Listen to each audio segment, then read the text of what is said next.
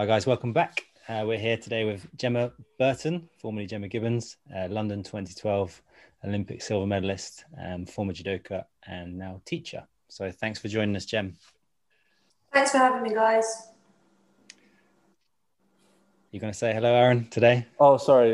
Yeah. Hi, Gemma. How are you? Hi, Aaron. I'm good, thanks. How are you? Good. Yeah, I'm all right, thank you. Yeah, I kind of frozen there. I don't know what happened. Oh. He's in his own little world. No, it's really nice to have you, Gem. Thanks a lot for giving up your time. Really appreciate it. Just for all the listeners out there, do you mind just sort of giving a very brief introduction to kind of who you are, how you got into judo, where you started, and then we'll sort of take it from there. I'm Gemma Burton.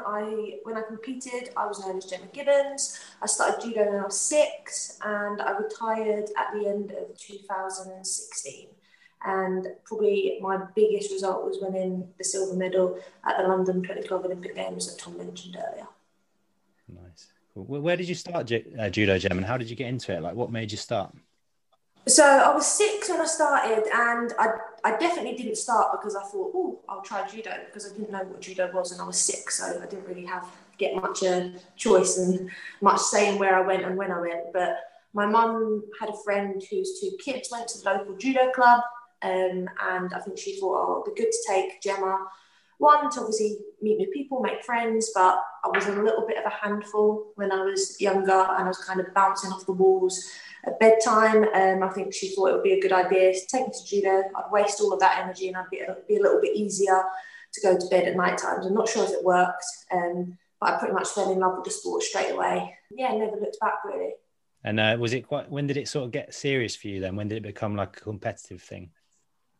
So, as I said, I started when I was 6 at the Metro Judo Club, and that's still the club that, obviously I don't compete now, but it's still the club that my licence is under. But I started when I was 6, and I was really lucky, I guess, that I had quite a few people at my judo club who were black belts, who were on the British judo team, who'd been to the Youth Olympic Games. Actually, Vicky Dunn had been to the Olympic Games. So I had a lot of people to look up to and aspire to be like. And I knew pretty much within, I guess, a year or so of starting judo that I wanted to be like them. I wanted to have a black belt. I wanted to compete for Great Britain. I wanted to have the British flag on my judo kit and get the tracksuit and be the best judo player in the world. And I think it was 11 or 12 when I first competed in the British Championships and got onto the British judo team. And then, it just kind of went from there, really. Started full-time judo when I was 18, I think I was. Just never looked back, really. I can't ever remember a time when judo wasn't a part of my life. Nice. And you started full-time at Bath, or did you go somewhere else first? Because you were at Bath for a while, weren't you? Yeah, so I was in Bath for 3 years. So after I left school, I went to college, and I guess I was semi-training full-time. So I was training 4 nights a week at my club and other judo clubs within kind of an hour and a half drive around from where I lived. So other clubs in Kent and Essex, just trying to get as much randori as possible. And then I was also doing some like strength and conditioning stuff around my college. But when I was 18 or 19, it was a long time ago now. That's when I moved to, I guess, my first full-time training environment, which was Bath. And I kind of moved there because basically I was forced into it. So my club coach, Mick, kind of said to me, right, you either get a job or you go and train full-time and study at a university. So I kind of thought studying would be the easier option than getting a job. So I went to Bath, and it was my first time proper training, full-time training environment. And I was there for 3 years. I guess I didn't quite have the best of starts. So I went along, and I love judo. Like, I've always loved judo, and my favourite part of judo has been like randori. But I didn't quite like the other stuff. And at that point in my career, I didn't really realise, I wasn't willing to accept how important the other stuff was, and that you can't just do the bits that you enjoy doing. So my studies were pretty much taking a similar path. I didn't mind studying. And if there was a lecture that was in the afternoon, I didn't mind going along.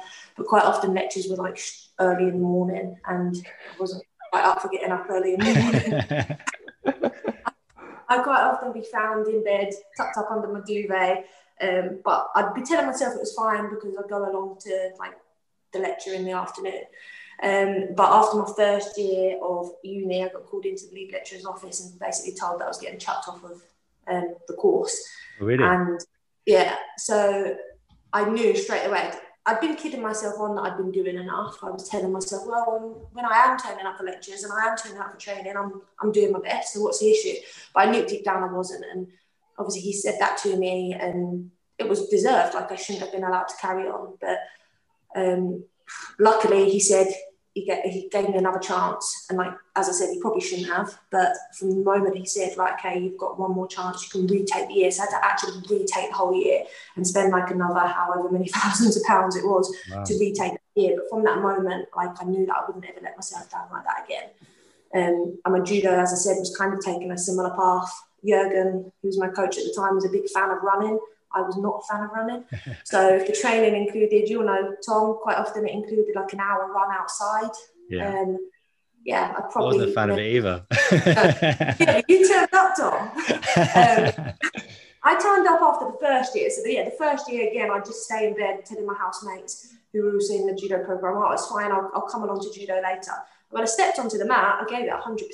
I was going after people. But after that, I guess that moment with that lecture, I realised that, yeah, it's just doing the bits that I want to do or that I think are important, just it's not going to be good enough. And from that moment, even though it was related just to my academics, it was a turning point for me, and I realised that I can't carry on that way. Like I've got to take responsibility and I've got to do what I've got to do. If I actually want this, then I need to go after it properly because otherwise it's never going to happen. So that was a big turning point for me. And then I spent another 2 years at Bath, finishing that foundation degree, or retaking it, should we say, and then finishing it. And then at that point, the British Judo, God, what was it called then? Was it Performance Institute? And I don't know if it started being called as that, but yeah, Dartford, the centre, basically. So basically, the centre at Dartford opened up. And at that point, I had been on like performance potential funding, and Patrick Roux, who was the head coach at the time, because it's performance potential, he could kind of pick who was on funding and who wasn't. And he decided to take me off. Now, I still, up until this day, think that was not, well, I think it was not the right decision in terms of the results I had and in terms of how I was carrying myself at judo. But actually, again, I think that was a massive turning point for me because it made me go, well, I'm going to show you, Patrick Roux. And actually, I had to move from Bath to Dartford because without the funding, I couldn't afford to live and stay in Bath. So I moved to the centre because it was only like a half an hour drive away from where I come from. So started training there. I was pretty much one of the only people there that was not on funding, even though I had some of the better results. But then within a couple of months of being there, I was put back on funding after winning medals at the under-23 Europeans and World University Games. So although I don't think he made the right decision in terms of I feel that I did deserve to stay on funding, I actually think that it probably actually was a big turning point again for me in my career. And actually, maybe I'll give him a more gratitude, or not maybe gratitude. A little footnote of gratitude. Yeah, maybe gratitude is not quite the right word, but maybe he knew what he was doing and it was in his plan all along.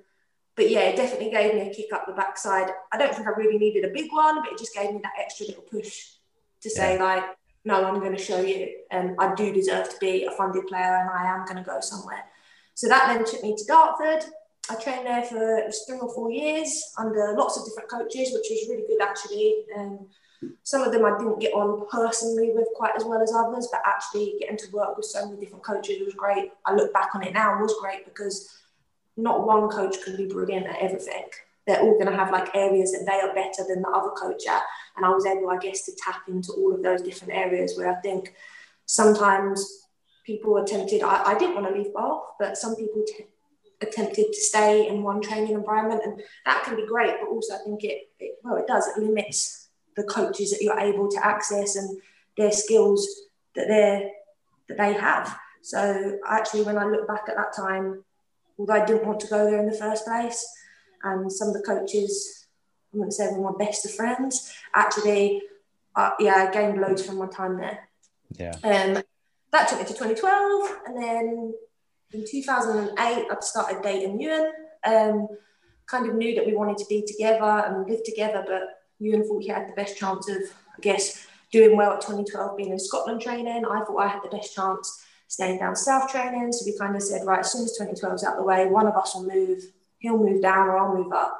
And it just, everything with the centre in Dartford closing, a job becoming available in Judo Scotland that he was going to go for, everything just made more sense for me to move up. So I moved up, and for my last 4 years of my career, I was up training in Scotland. So been in lots of different training environments over the years.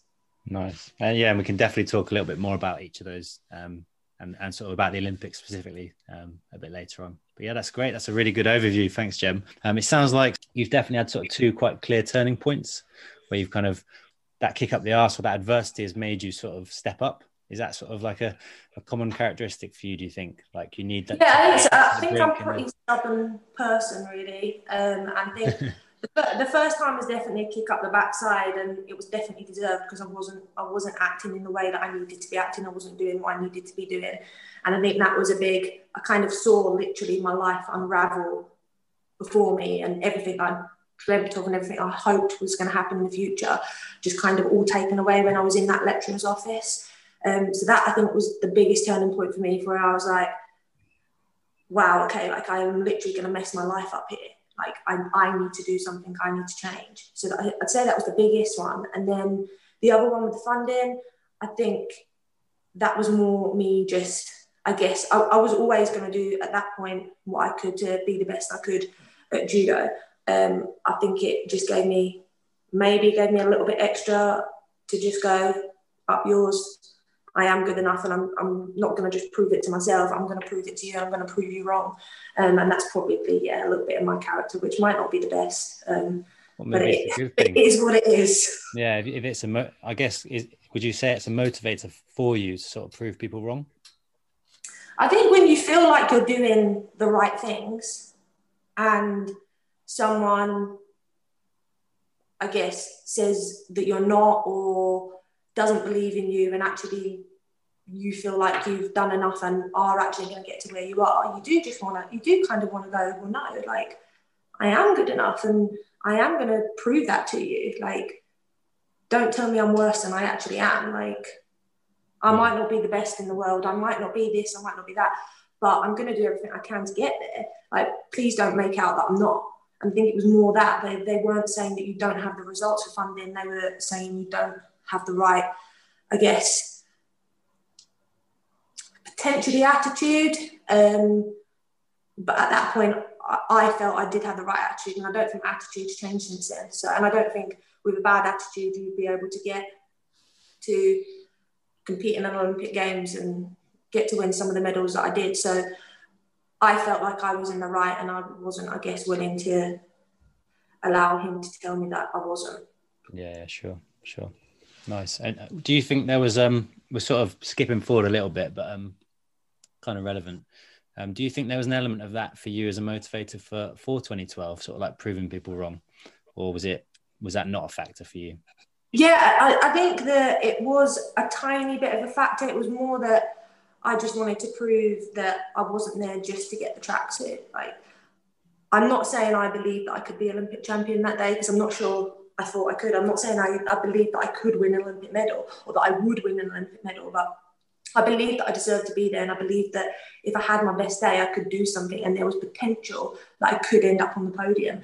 And I just, I wanted to prove, I guess, as much to myself and to anybody else who was maybe thinking, oh, well, they shouldn't have selected her, that's not even her weight category, that, okay, maybe I'm not going to win a medal, but I do deserve to be here, and I can actually, if I do my best performance, I can do something. Mm-hmm. So I think there was a little bit of that, not so much in the way in the previous example, but definitely a little bit.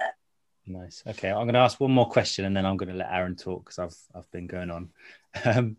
Just sort of like, if you were to talk to a non-judo person or a non-sports person, how would you describe that sort of your best period in judo, or the best parts of being a judo player? Like, how would you sort of describe what that's like, the feelings, the emotions, that journey, and how would you sort of put that across to somebody who maybe couldn't sort of feel it themselves? I think when you ask me that question, the first thing I think about is tournament results. And when I think about tournament results, I think the feelings that I felt were like happiness, buzzing, like really happy, but in equal amounts, it was relief, thank God, all of those hours and months and years of training have actually paid off. Like, I've always believed I could medal at this level, but thank God I've actually done it. Like, it was worth it, which actually, is that the best feeling ever? I mean, it's a good feeling, but actually, when I actually think of the original question, your best times, my best times didn't come from competitions. They came from training camps, a lot of them came from when I went away to Asia, so maybe like Japan for 4 weeks at a time, and I was with my like training peers, my friends, and it was just the experiences from that. That's definitely the best times. The results, yeah, they're great, but actually when I look back on my judo career, whether I'd won that Olympic medal or not, I would be the same person that I am right now, and the experiences I have, apart from some of like the extra fun stuff that I got to do because I won a medal, but like the actual real experiences of being with my friends and going after the same stuff together and supporting each other and having those amazing times away in Japan, none of that would have changed. So I think it's the journey and the adventure of being a judo player that definitely was the highlight. When I look back now, they're the times I think about. I don't think about results or, after winning that medal, that felt great. It's the times that I think about, when we're in Japan and we were laughing about this and we're having a crack about that. That's the times that I think about, and I guess the times that I reminisce on. Yeah, nice. I think I'm similar. Every time I speak to one of these guests for this podcast, I remember something funny with that person, and it's like they are nice memories to think about. We spoke to Lewis Keeble the other day, and he's such a funny boy. The amount of things he talked about that made me laugh. But, I can definitely understand. And I think it's that you don't realize that until you sort of zoom out from it a little bit and step back and look at, sort of reflect on your journey. Yeah, 100%. I think that's the fact. It is the journey. You're not thinking about the journey when you're on it. You're thinking about the competitions and the results. But actually, the competitions and the results are a tiny part. But at the time, it feels like they're the only part. But actually, when you're out of it. So after I retired, I never once felt sad that I wasn't at a tournament. I only felt sad when I saw everybody out in Japan, and I was like, it'd be so great to be there with them right now. And that's kind of made me realise, actually, yeah, the results are good, the medals are good, but it was the journey. I guess it was the great thing about my judo career. That's what Buchanan said as well, didn't he?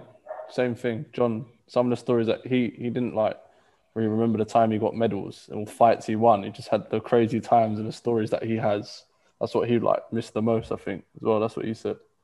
Yeah, 100%. Yeah, the medals are cool. It's nice.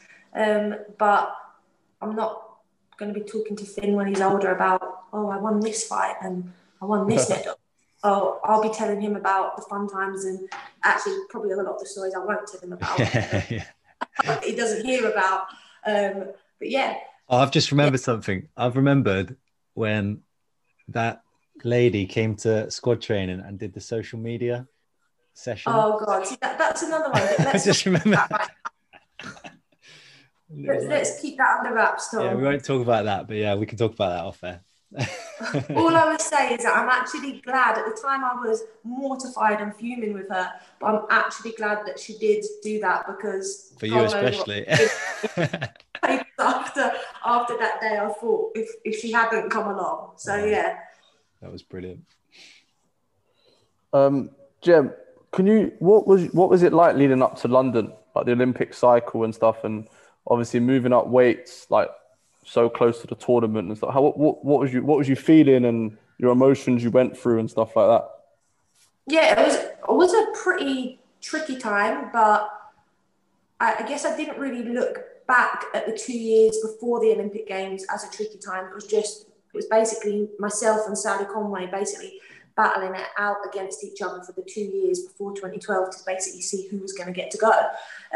We obviously had some other great competitors who we were competing against, like Megan Fletcher and Scarlett and other people like that. But generally, it was always myself or Sally, and kind of had been that way since cadets. So cadets, juniors and seniors, it always been one of us generally who was number one at GB and the other one who was kind of chasing them down and then would take over, and that person would then be number one for a period of time.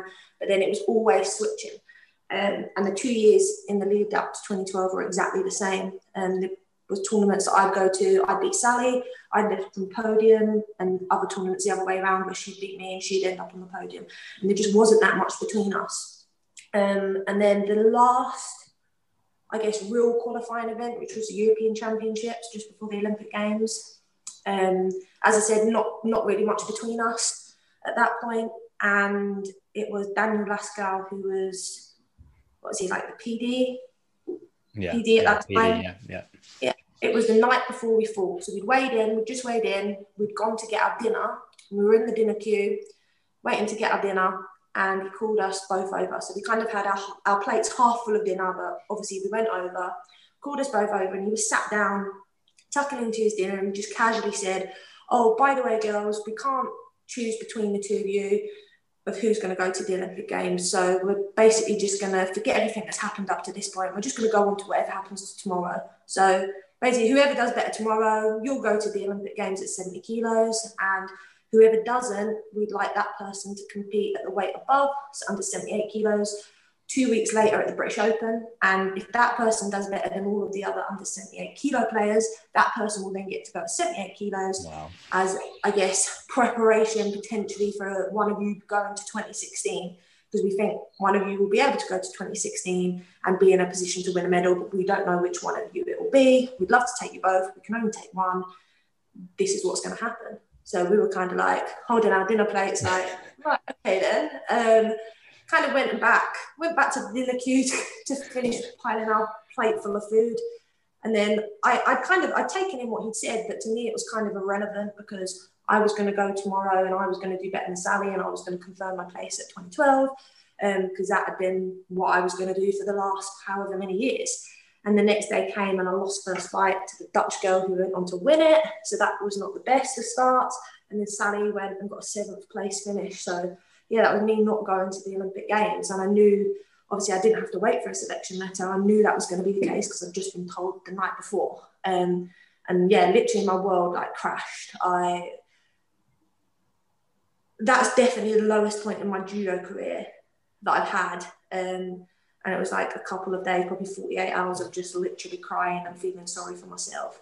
But I guess I was lucky that I had people like Ewan around me. I remember Aurelian, the S&C coach, he was really good as well. And they both just kind of said, you've got another chance here. Like, you've got a chance. Not many people get one opportunity to compete in the sport that they love on the biggest sporting stage in the world at the Olympic Games in their hometown. Like, you've now got a second opportunity. Like, don't mess it up.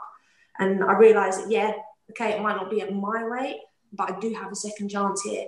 So it was just 2 more weeks, just training just as I had done for the last however many years.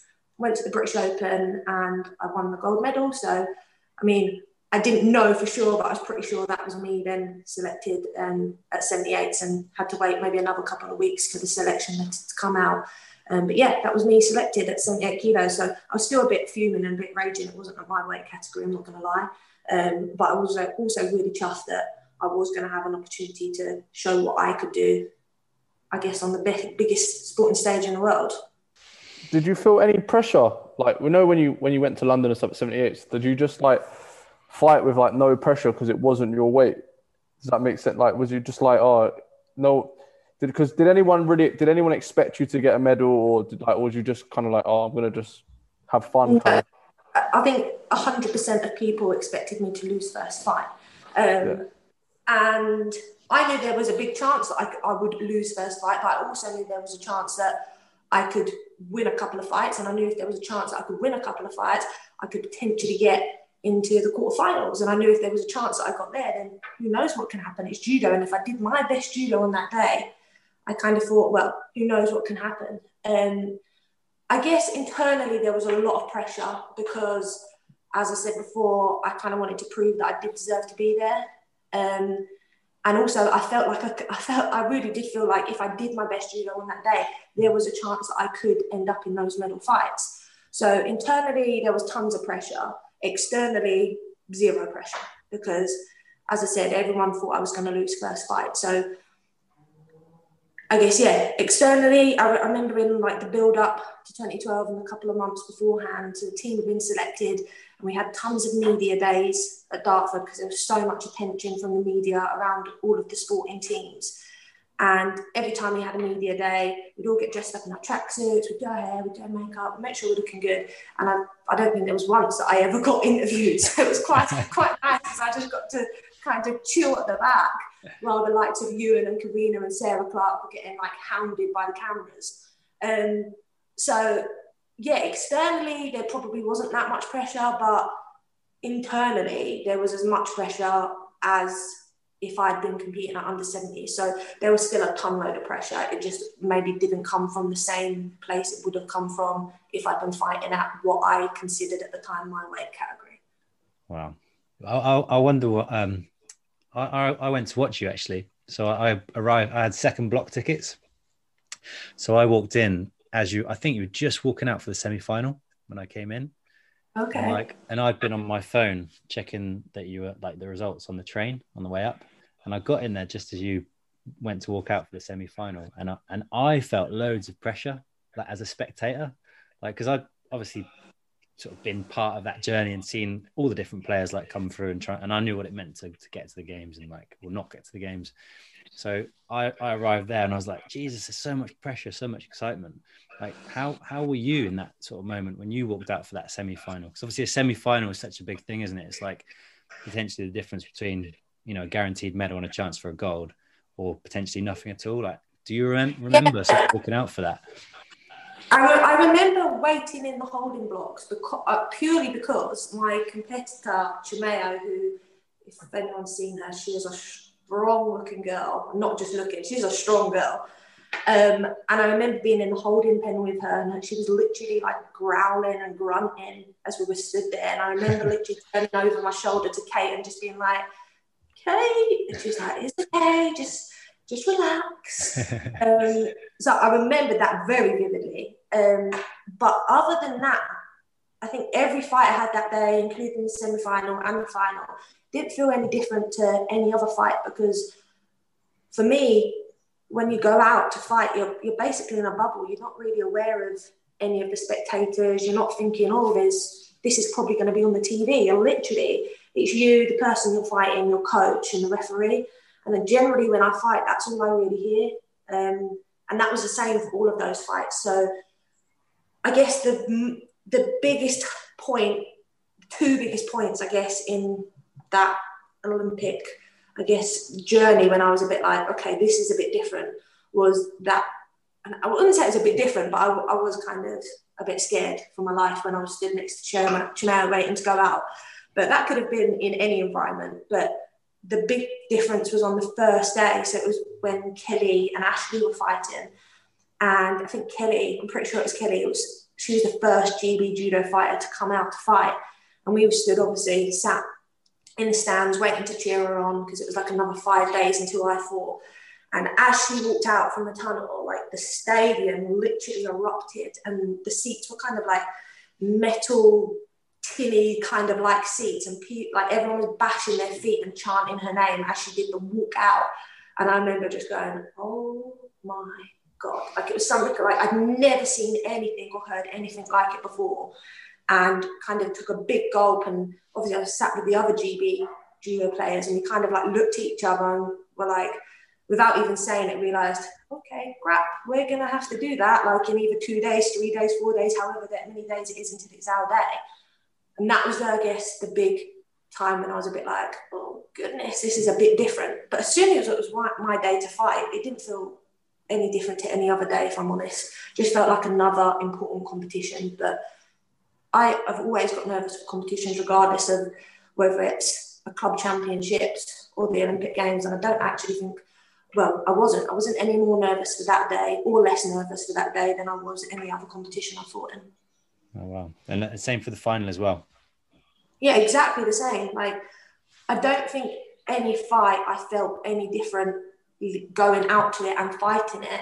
It was maybe for a second when I came off, when I was like, okay, this means I'm in the quarterfinal now. But then it was back to business, back to the warm-up area, back to work with Kate and Darren, back to kind of get a plan for the next fight, focusing on the next fight.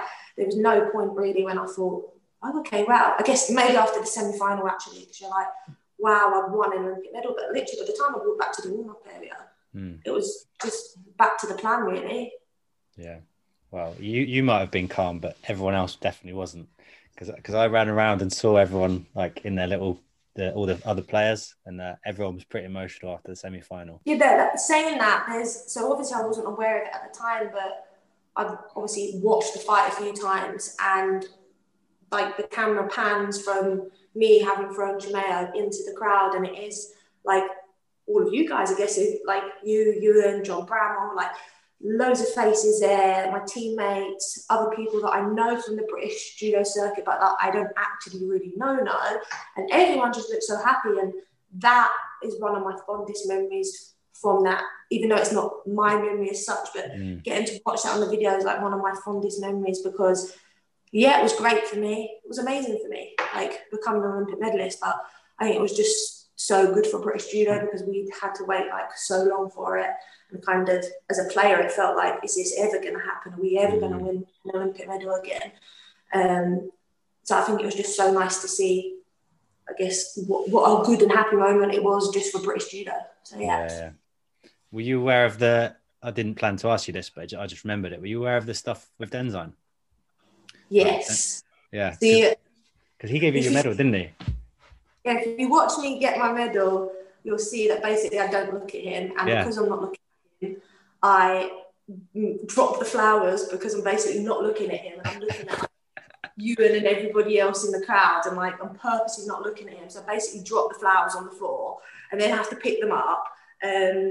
But yeah, I was fully aware of it. And it wasn't something I thought about like on my day or anything. But when I was getting given my medal, I was definitely thinking about, I was like, I don't want you giving me my flowers, like, do one. Yeah. Yeah, I was aware of it. It wasn't something that came into, I guess, when I was actually fighting. But yeah, when I was given my medal and my flowers, tried to make it clear to him that I wasn't exactly happy that it was him giving me my flowers. Yeah, that was like almost perfect in a way that it happened that way. Although it's like, yeah, you're not happy with it. Him giving you the flowers, it was quite nice, like sort of story, like enter that story almost. He ended up giving you the flowers and you looked away. Yeah, and dropped them. Never mind. Nice. Was you satisfied, Gemma, when you got Olympic silver? Because I know there's obviously like Olympics where you're in a final, you think, you want to get obviously gold. Was you like, after it all calmed down, did you sit back and be like, oh yeah, I'm satisfied? So that day and that night and the next day, yeah, I was buzzing. I was like, look, I've got an Olympic medal. It's like an actual Olympic medal. Like, I can't believe it. I was like, yeah, absolutely buzzing. And it was probably maybe a couple of weeks later to a month later that I started going, oh, actually, yeah, it's an Olympic medal, but I was that blinking close. Like, I lost on 2 Yukos. Like, I can beat Kayla Harrison. I could have won that fight. I could be Olympic champion. Like, why couldn't I have just done that little bit extra? And I probably felt like that for about 6 months. And then it was probably, about another 6 months later that actually I kind of did a 360 and got to the stage where I was like, yeah, it would be nice to be Olympic champion, I'm not going to lie. But I do believe I did absolutely everything I could on that day to try and win that Olympic gold medal. And I just wasn't quite good enough. Kayla that day was slightly better than me and she deserves to be Olympic champion that day, and I deserve to be Olympic silver medalist that day. So there was nothing more that I can do. And I think if I look back and think, maybe if I'd done that differently or I could have tried a little bit harder, I think that would be something that still grates on me now. But I did absolutely everything I could, and it wasn't quite enough. She was the better judo player that day. So yeah, it is annoying. I would like to be Olympic champion, I'm not going to lie. But it is what it is. Yeah. Did you get any sort of post-Olympic blues, would you say? Because people talk about that, don't they? I don't think so, because in my second fight that I had that day, I broke my thumb into 4 places. Obviously, I didn't realise at the time, but I had to have surgery like the day after I competed to put a metal plate in with bolts and stuff. So I was actually off for 6 months after the Olympics, and I think I was unhappy about it because I was like, I'm doing amazing. I want to go win more medals, but I actually think it was probably the best thing for me because I did get to enjoy everything that came with becoming a London 2012 Olympic medalist in the months after. So there was lots of experiences that I got to do, and I wouldn't have got to take advantage of them if I had been competing. And I know that if I had the chance of competing or doing this great experience, I would have competed because I wanted to win. So I think I would have missed out on quite a lot. But actually I got to enjoy all that kind of stuff. And then, I was back competing kind of before I knew it. So, Jem, what was it like fighting after London, like your first tournament back? Did you feel a lot of pressure going into it? Or like, because obviously it was your first time fighting 78. It's like, obviously everyone was really happy, but there would have been some kind of haters saying, oh, it might have been a bit of luck, a bit of a fluke. Do you know what I mean? How did it feel going into your first tournament? 100% there were people saying that. And I think it was just, I was super nervous and anxious because, well, number one, when you come back from it, I'd been out for 6 months. I'd had like major surgery on my thumb. So I was super anxious because firstly, you're coming back after injury. But also I knew that, so my first tournament back was actually the British closed. And that for me has always been like the most probably pressure I feel competing in a tournament, even though really when you get kind of to the like a level where you're competing abroad, does it really matter if you get bronze or gold at the British Championships? Probably matters to your ego, but it doesn't really matter to how far you're going to get to go in elite level judo. So yeah, I was really nervous for that tournament, but I set my sights on the German Grand Prix being my first tournament back, and I didn't want that to be my first tournament back. And the only tournament before that was the British Closed. And I felt like I was just about ready to compete. So I thought, stuff it. I just need to put myself in there. If I enter, I know I won't then not fight. So I just need to put my entry in and then I'll just fight. I won't want to fight, but I just got to get on with it. So I went down and I was super nervous. I managed to win. I got gold. I don't think I was anything special to watch. But managed to, it was more just kind of getting rid of those cobwebs and kind of knowing that everyone was going to be watching, and kind of there would be people that were saying, oh, she can't do it.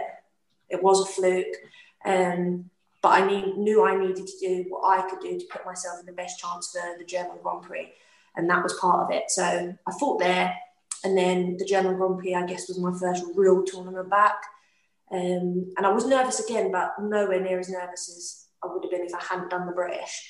And I ended up winning the German Grand Prix, which was pretty special, actually, because up until that point, I'd never even won a Grand Prix medal. And the German Grand Prix is a pretty tough one. Fought some really good girls, managed to win. And yeah, it was nice rather than anything else. Like, the Olympics were really, really special. The German Grand Prix, it was great to win, but it was just nice. It was just nice to be able to know, like, yeah, I am at that level. I've always thought that I am. I've proven that I was at the Olympics, but people were still saying, oh, maybe it was a fluke, maybe this, maybe that. She's never going to be able to repeat it. But now I've gone and won the German Grand Prix. So, yeah, it was a really nice feeling to win that tournament. After winning a medal in London, did your approach to judo change? Like, did that weight of that medal make you look at judo any other way? Did you want to continue after London, like keep competing, or did any time in your head think, oh, you know what, I've got Olympic medal now, let me just stop? No, it didn't change at all. Like, 2012 was never going to be the end of my career. And when I won that silver medal, that didn't change. I wanted to be Olympic champion. And after winning the silver in 2012, and then I guess winning German Grand Prix, I really believed that I could be Olympic champion in 2016. And that's the only reason I wouldn't have carried on going for another 4 years, I guess, if I didn't feel that I could have been. Obviously, it turns out I'm not. But at the time, I really believed that I could. And yeah, nothing changed. I didn't attack my judo any differently. Just carried on trying as hard as I could to win. Stubbornness, I think, got me through the next 4 years because it included a lot of injuries, and just believing that I could really. So yeah, I would say my approach didn't change. No, I guess my target. So before, probably it was obviously to become an Olympian, to do the best I could, and potentially like get on the podium. Whereas in the 4 years between London and Rio, the sole goal was to become Olympic champion. There wasn't any other goal. Do you know where that motivation comes from? Like, could you say, or is it just something that's natural to you? Because obviously, to go from winning an Olympic medal and then still want to keep going and get another one is that's a lot of internal motivation, I'd say. I think I'm quite stubborn, like generally a bit of a stubborn personality I've got, and I feel like if I feel that I can do something, then I want to prove I can, and also like I love judo and I wanted to be the best I could, and I thought that I could be Olympic champion. So I guess why would you not? Yeah. But yeah, just believing I could, and basically wanting to prove myself, and I guess other people, right or wrong, depending on what way they were thinking that I could go. Yeah. And I know a lot changed for you in that cycle. So you obviously, like you said earlier, you moved up to Edinburgh. And I think you went back to uni as well at some point to study to be a teacher. And no, I didn't. That was the plan. Okay. So the plan was to go back to uni, but I didn't actually go back until 2016. Okay. But no, and obviously you had a lot of injuries in that cycle as well. So can you sort of just talk us through that cycle and how that was for you? So, I mean, it started off pretty well. As I said, like German Grand Prix champion, felt pretty buzzing. And then I guess the 4 years, it was basically the same. It was kind of got a result and then got another major injury. And in that 4 years, I was off the mat injured more than I was on the mat able to do judo. And like you guys all know, you've had like major injuries. It's literally the worst, because not only are you injured and you can't fight, but you don't get to do the training. So for me, the training that I enjoyed was randori. That was like my favourite part, going on the mat and trying to throw people, massive. And every time I was so far away from that and was having to spend hours and weeks and months just doing like pathetic little rehab exercises that just were mind-numbingly boring. And I just didn't enjoy any of it, but I just knew you have to do this properly to allow you to get to the stage where you can go back on that world stage and compete.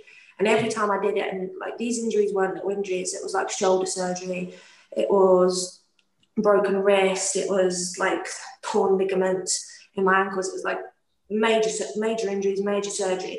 And each time I was off anywhere between like 4 and 9 months a time.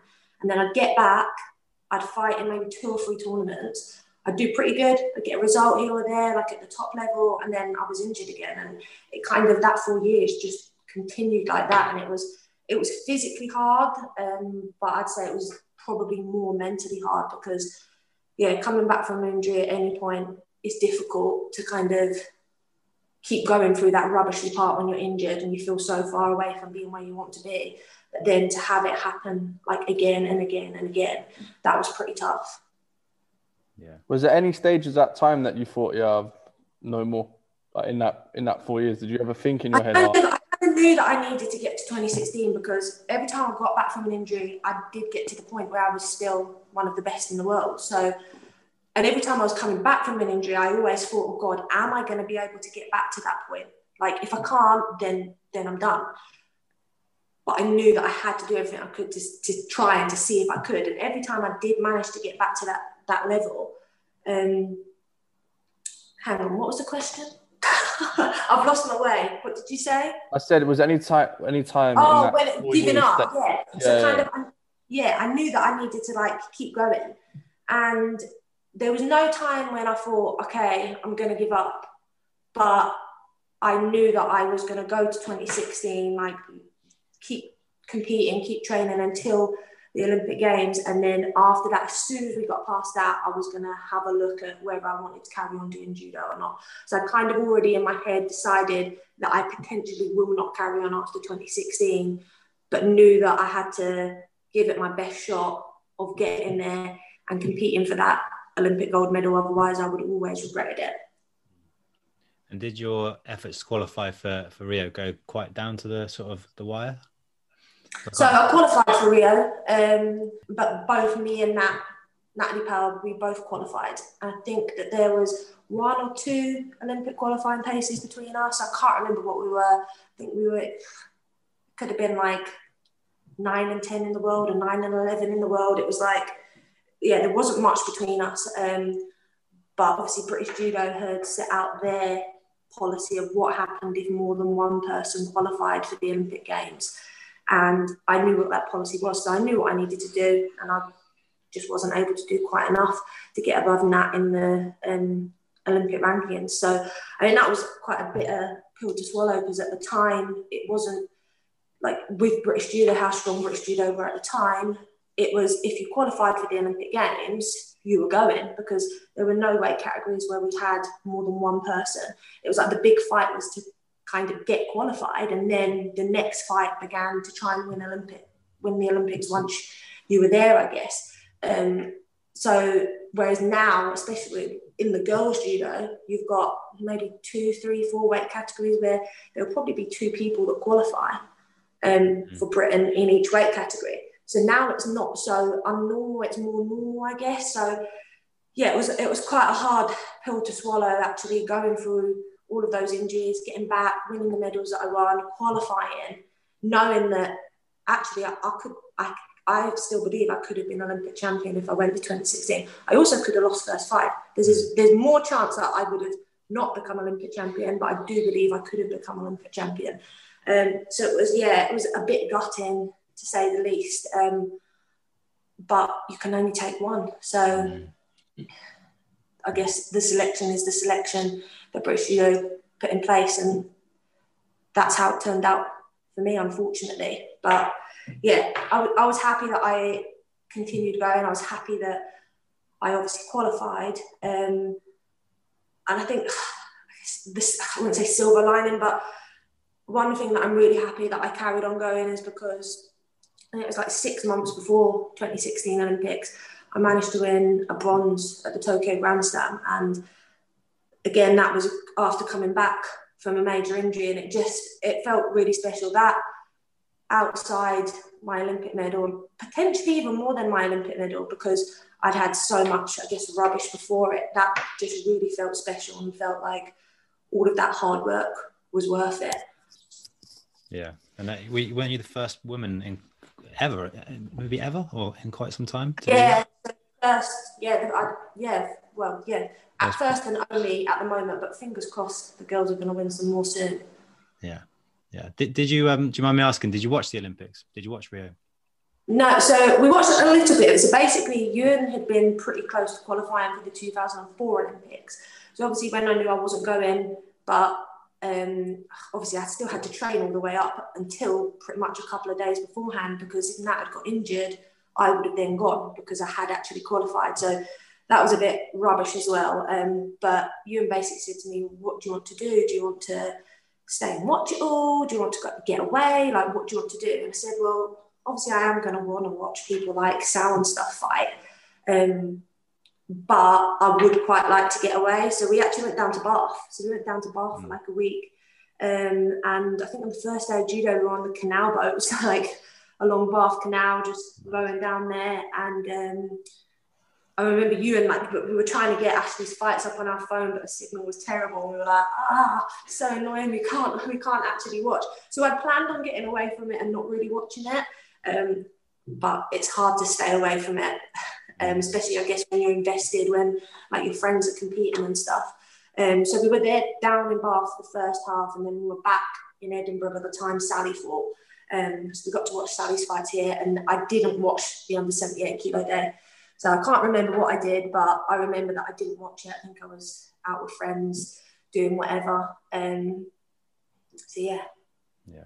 And so is that when you stopped competing? So I didn't officially retire until the end of 2016. I kind of thought after 2016, I'm going to give myself a bit of time to kind of decide what I want to do. Because at the time I was like, there's no way I'm doing another 4-year cycle. I just mentally felt a little bit beaten, as well as physically felt a little bit beaten from all the injuries. But I didn't quite feel ready to say, no, that's definitely it. So I kind of gave myself a little bit of time. And I also still felt like I could be world champion. Like I just won that medal at the Tokyo Grand Slam. Like I was still doing the best judo that I ever had done. So I remember saying to Ewan, like, do you think I should retire? Do you think I should still go? I was like, I think I can, not I will, because there's no guarantees. And I could lose first fight, more likely that I will than I won't. But I really believe I could be world champion next year. And he was like, okay, that's good. He was like, do you want to be? And I was like, well, yeah, of course I want to be a world champion. Like, who doesn't want to be world champion? And he was like, but do you really want to be? And I kind of like had to think about it. And I was like, yeah, of course I would like to be world champion, but am I really willing to put in the hard work that I know I need to put in to give myself even a chance of doing that? And I kind of felt potentially not. And then that coincided with the fact that British Judo said to receive your funding, you need to move down to Walsall. And I wasn't willing to do that. I was like a married woman, close to wanting to start a family. So I guess all of those three things combined made me decide, yeah, no, it's time to retire. Mm. And sort of same question as earlier, like how would you sort of describe that period, sort of the emotions and the feelings of that, you know, again, not necessarily the judo part of it, but, you know, to a non-judo person, how would you describe that period? Yeah, I think it's definitely a hard period because, as I said, I can't ever remember not doing judo. Now I can because I've not done it for quite a few years. But at that point, I was a judo player. That's all I could ever really remember being. And then suddenly you're not a judo player anymore. What you've done every day for the last 20 years of your life, you're not doing that anymore. And so that's like a massive change to like happen to your life. And I think for me, I was quite lucky because I'd already set up that I was going to go to uni. I was going to do my PGD to become a PE teacher. And me and Ewan decided that we were going to try and start a family. So I became pregnant. So I had a lot of other things to focus on and a lot of other goals. And I think if I hadn't had those things, then I think I would have found it a lot harder than I did. Mm. Yeah. Did you, have you struggled at all, like with confidence, like coming out of, because I think that's the thing from people that have big success, not necessarily confidence, maybe not the right word, but that kind of, that validation you get from that success. Like, have you struggled at all to sort of feel that limelight or that kind of that buzz since finishing? I don't know. I would say not really, no. But then I guess when you think back to it, probably the first couple, like at the moment, I would say no because it feels like a different lifetime ago that I was actually a judo player. It feels like so long ago. But I guess in the couple, like the year maybe or so after it, there was probably a little bit of that. But I also think the fact that, as I said, like I then had a kid soon after, that actually, like being a judo player and being like an Olympic medalist, like at the time felt like the best thing in the world. But I mean, for me, as soon as I had a kid, like that trumps any medal or anything. And yeah, that's way more important to me than any Olympic medal could have ever been. Obviously, at the time, I didn't feel I would ever feel like that. But as soon as a little annoying kid comes along, then yeah, you can't hide those feelings. So yeah, I think just having stuff set up and having a focus made it a much easier transition. I think I definitely would have felt lost if I hadn't already had my degree completed, which meant I only had 1 year of uni to become a PE teacher. If I'd had 4 or 5 years to do of studying to become a PE teacher, I think I would have felt completely lost. I think I would have felt like, yeah, I've gone from everything to nothing. Whereas it was actually a 9-month course I had to do. It was really good fun actually, like made some really good friends on the course, and then I was straight into a new career really. Do you think about London and Rio? Like your time, obviously you're in a new chapter of your life now, but do you still think about judo? Or not really, if I'm honest. So obviously Ewan's my husband, he's judo crazy. I love judo as well, but he takes it to another level. So we actually talk about judo quite a lot because he'll talk to me and ask like my opinions and stuff. So judo is definitely a part of our life, and I don't think judo will ever not be a part of our lives. And I'm quite happy about that, because I think actually, just say Ewan wasn't judo, he was nothing to do with judo, I think that would feel a little bit weird, having left behind what was, such a massive, massive, massive part of my life, and always will be. But I kind of feel like I'm always going to kind of have that little link with judo while Ewan is doing judo coaching as a job. So it's quite nice, actually, because I'm out of it, but I've kind of got a little toe in there if I want to get some judo chat in there, I can. Do you ever do judo? Yeah, do you ever practice? I actually went back after about a year after I had Finn, and I remember getting absolutely bullied by Sally on the mat. If you ever talk to Sally, you can ask her. And I actually loved it. So I only ever went along to Randori, and I wasn't keen on the warm-up, the Nagakomi, because, I wasn't keen on that as a judo player in itself. And I always used to be like, I just need to kind of strap my foot while the Nagakomi is going on, because it literally felt like my body was breaking in pieces. But the actual judo part, the Randori part, I loved it. I went for quite a while, and then obviously lockdown happened, and then I'm pregnant again now, having a little girl soon. So I've not done it again, but I would definitely, once this one's out the way and maybe one or something, I would like to go back for Randori. Because I've always loved Randori, and I don't think that passion will ever go. But the knee was a part, wasn't quite so fun, getting absolutely murdered by Sal, but it was still good fun. Do any of your students ask you, Gemma, about, like, obviously they know that you're Olympic medalist and you've done judo, so do they talk to you about it, or does it not? So really, it's not something I really tell the kids like that I teach, but some of them know purely because the other teachers in my department have big mouths and tell them. Yeah. Some of them do know, and like they will like ask questions, and I said, what was it like, blah blah blah. But generally, I try not to say. I mean, if it comes up, it would come up. But I just think that's another part of my life, and I think that quite often, just because you've got like an Olympic medal or whatever, that actually you can get treated in a bit of a better way than you would if you didn't have that Olympic medal. And I just think that's a bit crappy, because I'm literally no different had I lost that semi-final than I am winning that semi-final against Jamaica. So I get why outsiders sometimes treat you a little bit differently, maybe give you a little bit more respect than potentially you deserve, but I just don't think it's quite right. So in the judo world, I talk about it because everyone knows anyway, and also I'm really proud of what I did, but outside of the judo world, unless it's going to have a benefit to the kids I'm teaching, I don't really see the relevance.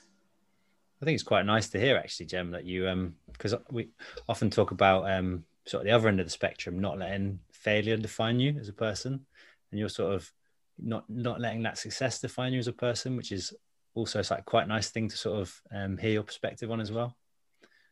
Yeah, I failed a lot as well, Tom. So I know it from both sides, and it's good. So Ewan, prime example. Like, is he any different a person from losing that first fight in London than if he'd been the one that won that medal? No, he's exactly the same person. He's got exactly the same experiences, those experiences that we spoke about in Japan and all of that. It's just a medal, but it sounds like I'm taking it away. As I said, I am still so proud of what I managed to achieve, but it is just a medal at the end of the day. Yeah, sure. What's the best thing that you've taken away from judo, Joe? If you had to say the best thing. I know it's a bit cheesy, so we might have to cut this bit. But we've set you up for this. This is you've got to be nice here. This is the perfect opportunity. We be really loving and doting. It has got to be Ewan. And if we take Ewan out of it, then the next thing would be my friends. So some of my friends from Bath, like Shiv, Megan, Lou, Charlotte, they're still my best friends. I don't get to see them as much because obviously I live up in Scotland. But I spent 2 hours on the phone today talking to Shiv. She's one of my best friends. And that I would say is the best thing that I've taken away from judo is I guess relationships and experiences. And Shiv's a teacher, yeah, as well, isn't she? Yeah, she's a PE teacher as well. That's cool. So you can sort of moan about kids together. Yeah, exactly. What advice would you give to 18-year-old Gemma? Oh, goodness. There's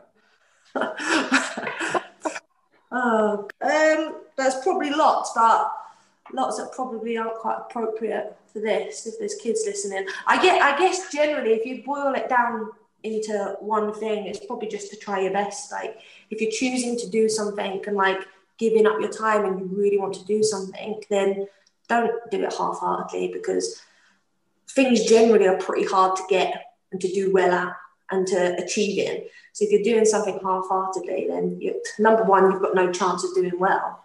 But also if you end up, I guess, falling short a little bit, which happened to me hundreds and hundreds of times in my career, like has happened to every sports star you can probably ever think of. At one point, you're going to fall short in something that you wanted to achieve in. Eventually, you're able to walk away happy. And I guess that's kind of like the 2016 scenario for me.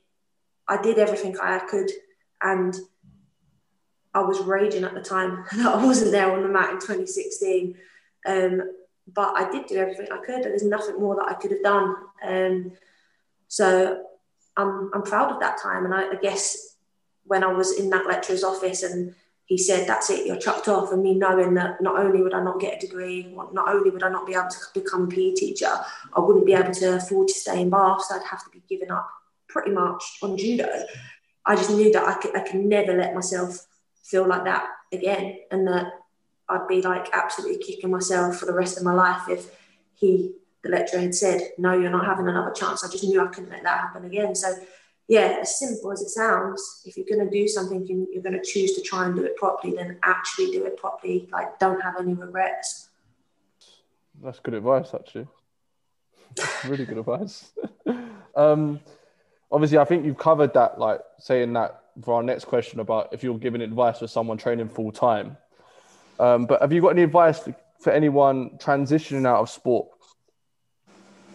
I think once you're transitioning out of sport, once you're already at that stage, not that it's too late, but actually the advice that you need is probably very different to the advice you would give someone who's 10 years away from transitioning out of their sport. But the advice that I'd give someone 10 years out of transitioning from their sport, knowing that they're going to have to transition at some point, which every sports person has to do, would be the advice that I would be looking. So for the future, I'd be saying the advice I'm giving you now, it's not for now, really, it's for the future, but basically to set yourself up, because ultimately you can't be an elite athlete forever. And when you come out, it can be very difficult, because I was just Gemma Gibbons, the judo player.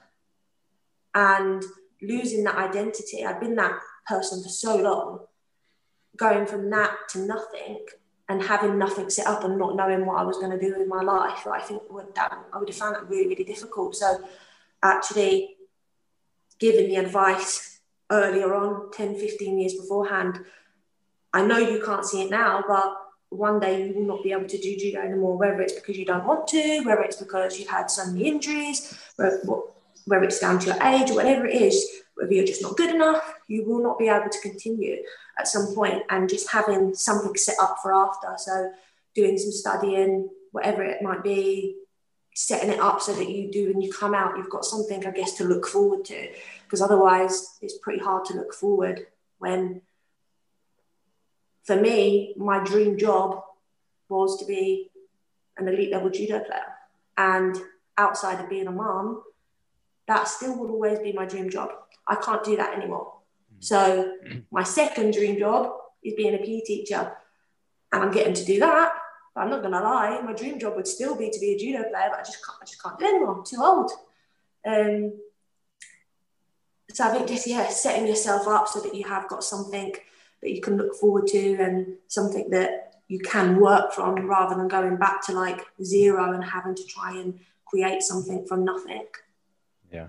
Where do you sit on like commitment, Gem? So obviously there's like sort of two sides to it. There's the definitely the sort of realization that you need to be massively committed to, you know, if you're going after a ridiculous dream, which an Olympic medal is, you need to be massively committed to that.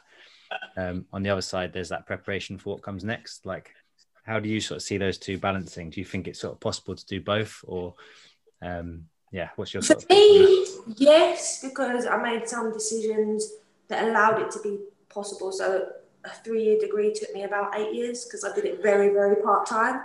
And at the time I thought, this is ridiculous. But my main goal was to be the best judo player I could be. And I was just supplementing it with a little bit of education to allow, once I finished, that I had that degree that I could then, I guess, take my second dream from. But I'm also fully aware that my second dream was to become a PE teacher. And if your second dream is to become a neurosurgeon, then potentially your balancing act of training and education may be a little bit trickier. But I do always think there is a way around it. I think that ultimately you need to kind of decide what your main priority is.